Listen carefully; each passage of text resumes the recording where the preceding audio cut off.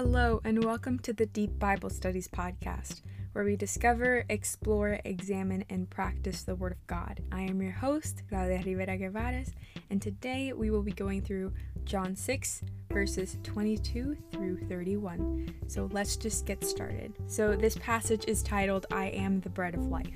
On the next day, the crowd that remained on the other side of the sea saw that there had been only one boat there, and that Jesus had not entered the boat with his disciples, but that his disciples had gone away alone.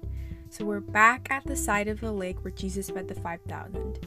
Jesus isn't there though, as we saw in the last passage where he walked on water towards the disciples. And as we will see in the next verses, the crowd really was just interested to find Jesus because they saw him dismiss his disciples and they saw that he hadn't gotten in the boat with them. So the crowd really just thought he was there, but they were also interested and curious to find him because they remembered that they wanted to make him their political and social king against the Romans, and they wanted those superficial physical provisions of bread and food, which we will talk about. Verse 23 then says, Other boats from Tiberias came near the place where they had eaten the bread after the Lord had given thanks. So these people from the northwest shore heard what Jesus did, along with his other miracles, and they were wanting to see him. We not only see the rapidness of the spreading of the news, but also Jesus knew this, and though I do not know, I am making a guess that they would have tried to force him again to perform the miracles and become their king, because that's just human nature, and we want our desires to be fulfilled. And we saw that in the last passage. If we think today why many people become Christians, their desires are the fruits of Christianity. For example, a ticket to heaven, exemption from hell, healing, the myth that Christians are exempt from suffering and they want happiness, and etc. But when you look at all of these things, they pale in comparison to knowing Christ himself. They're beautiful things, but they fail as our gods. Heaven is not heaven if not in the presence of the holy God. Hell is not hell if not for the wrath of a holy God. Healing is not healing if it were not according to God's will and purposes. A plan for a life fails if not in the fear of the Lord and seeking God's will first. We fall into this as the crowd. We want our desires to be fulfilled. Yet as Paul said in Philippians 3, all is garbage in Christ is gain. Jesus is the Savior and the treasure. Because of him, we win him, redeemed a relationship with the holy God because of his grace, to personally know him and for him to know us for eternity. Nothing will ever stand in comparison to that the fruit of that only pushes you more towards God. Heaven is heaven and it's joyful because God is there. Hell isn't frightening because of the fire. Hell is frightening because there is no fellowship with the holy God we are meant and created to have fellowship with, and because it's his judgment instead. Healing is a mere request, but it all falls under God's perfect will to be done. A plan for our lives has been ordained for him to be magnified, and all my security lies on him and in him. Suffering is an honor because all suffering is not meaningless, and we know that it testifies to who he is, and we are comforted by his compassion, not left to suffer on our own. And we share with the greater suffering of Christ, for he is our high priest, and we can go boldly to the throne of grace. And joy cannot be found elsewhere if not in the living, holy God himself, who is love. It is not at all bad to praise God for his attributes or for the blessings he showers us with. Not at all. Instead, it is idolatry to seek these blessings and attributes over the enjoyment and desire of him and fellowship with him as God.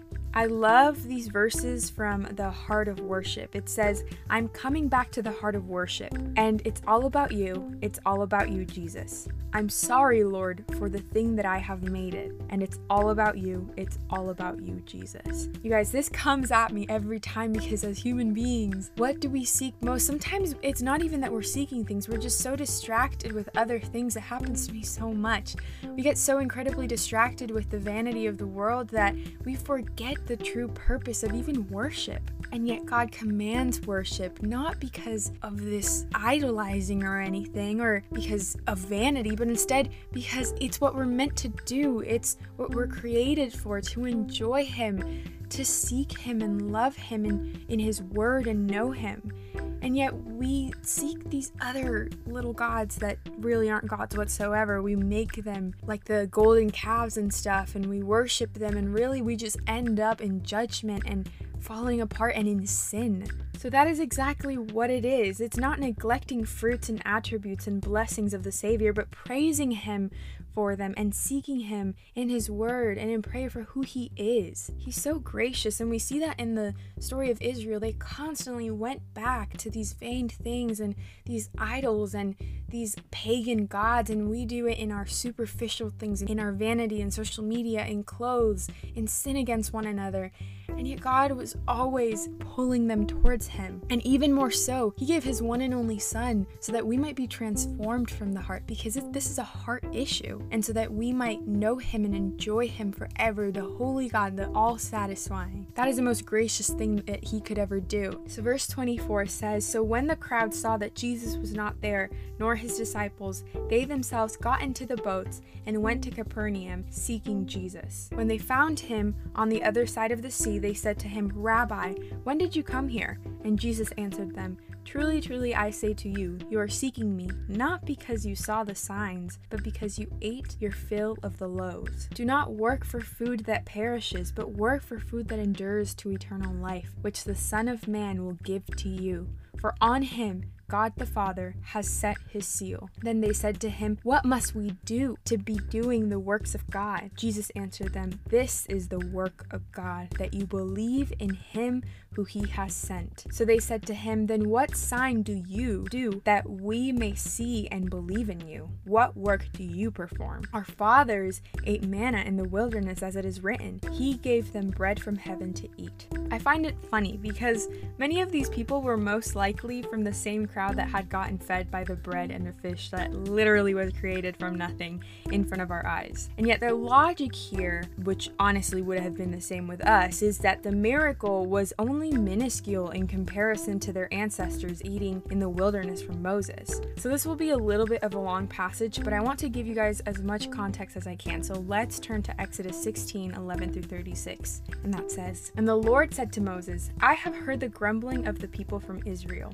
Say to them, at twilight you shall eat meat, and in the morning you shall be filled with bread. Then you shall know that I am the Lord your God. In the evening quail came up and covered the camp, and in the morning dew laid around the camp. And when the dew had gone up, there was on the face of the wilderness a fine flake-like thing, fine as frost on the ground. When the people of Israel saw it, they said to one another, 'What is it?' For they did not know what it was. And Moses said to them, 'It is the bread that the Lord had given you to eat. This is what the Lord has commanded. Gather of it, each of you, as much as he can eat. You shall each take an omer, according to the number of the persons to each of you has in his tent.' And the people of Israel did so. They gathered some more, some less, but they all measured it with an omer. Whoever gathered much had nothing left over, and whoever gathered little had no lack. Each of them gathered as much as he could eat. And Moses said to them, 'Let no one leave any of it over till the morning.' But they did not listen to Moses. Some left part of it till the morning, and the bread worms and stank. And Moses was angry with them. Morning by morning they gathered it, each as much as he could eat. But when the sun grew hot, it melted. On the 6th day they gathered twice as much bread, 2 omers each. And when all leaders of the congregation came and told Moses, he said to them, 'This is what the Lord has commanded. Tomorrow is a day of solemn rest, a holy Sabbath to the Lord. Bake what you will bake, and boil what you will boil. And all that is left over lay aside to be kept till the morning.' So they laid it aside till the morning. as Moses had commanded them, and it did not stink, and there were no worms in it. Moses said, "Eat it today, for today is the Sabbath to the Lord. Today you will not find it in the field. 6 days you shall gather it, but on the 7th day, which is the Sabbath, there will be none." On the 7th day some of the people went out to gather, but they found none. And the Lord said to Moses, "How long will you refuse to keep my commandments and my laws? See, the Lord has given you the Sabbath. Therefore, on the 6th day he gives you bread for 2 days. Remain each of you in his place. Let no one go out of his place on the 7th day." So the people rested on the 7th day. Now the house of Israel called its name manna. It was like coriander seed, white, and it tasted of it like a wafers made from honey. Moses said, "This is what the Lord has commanded. Let an omer of it be kept throughout your generations, so that they may see the bread with which I fed you in the wilderness, when I brought you out of the land of Egypt." And Moses said to Aaron, "Take a jar and put an omer of manna in it, and place it before the Lord to be kept throughout your generations." As the Lord commanded Moses, so Aaron placed it before the testimony to be kept. The people of Israel ate manna for 40 years till they came to a habitable land. They ate manna till they came to the border of the land of Canaan. The crowd wanted to see Jesus outdo this. They wanted to see him feed the whole nation so that he might prove equality with God.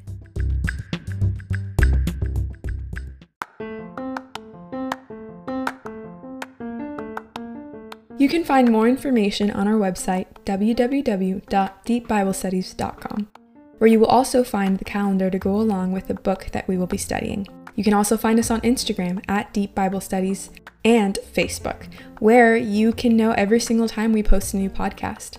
Also, we have an email, contact@deepbiblestudies.com, where you can ask us any questions and we will be sure to get back to you. I hope you have a wonderful day and see you next time.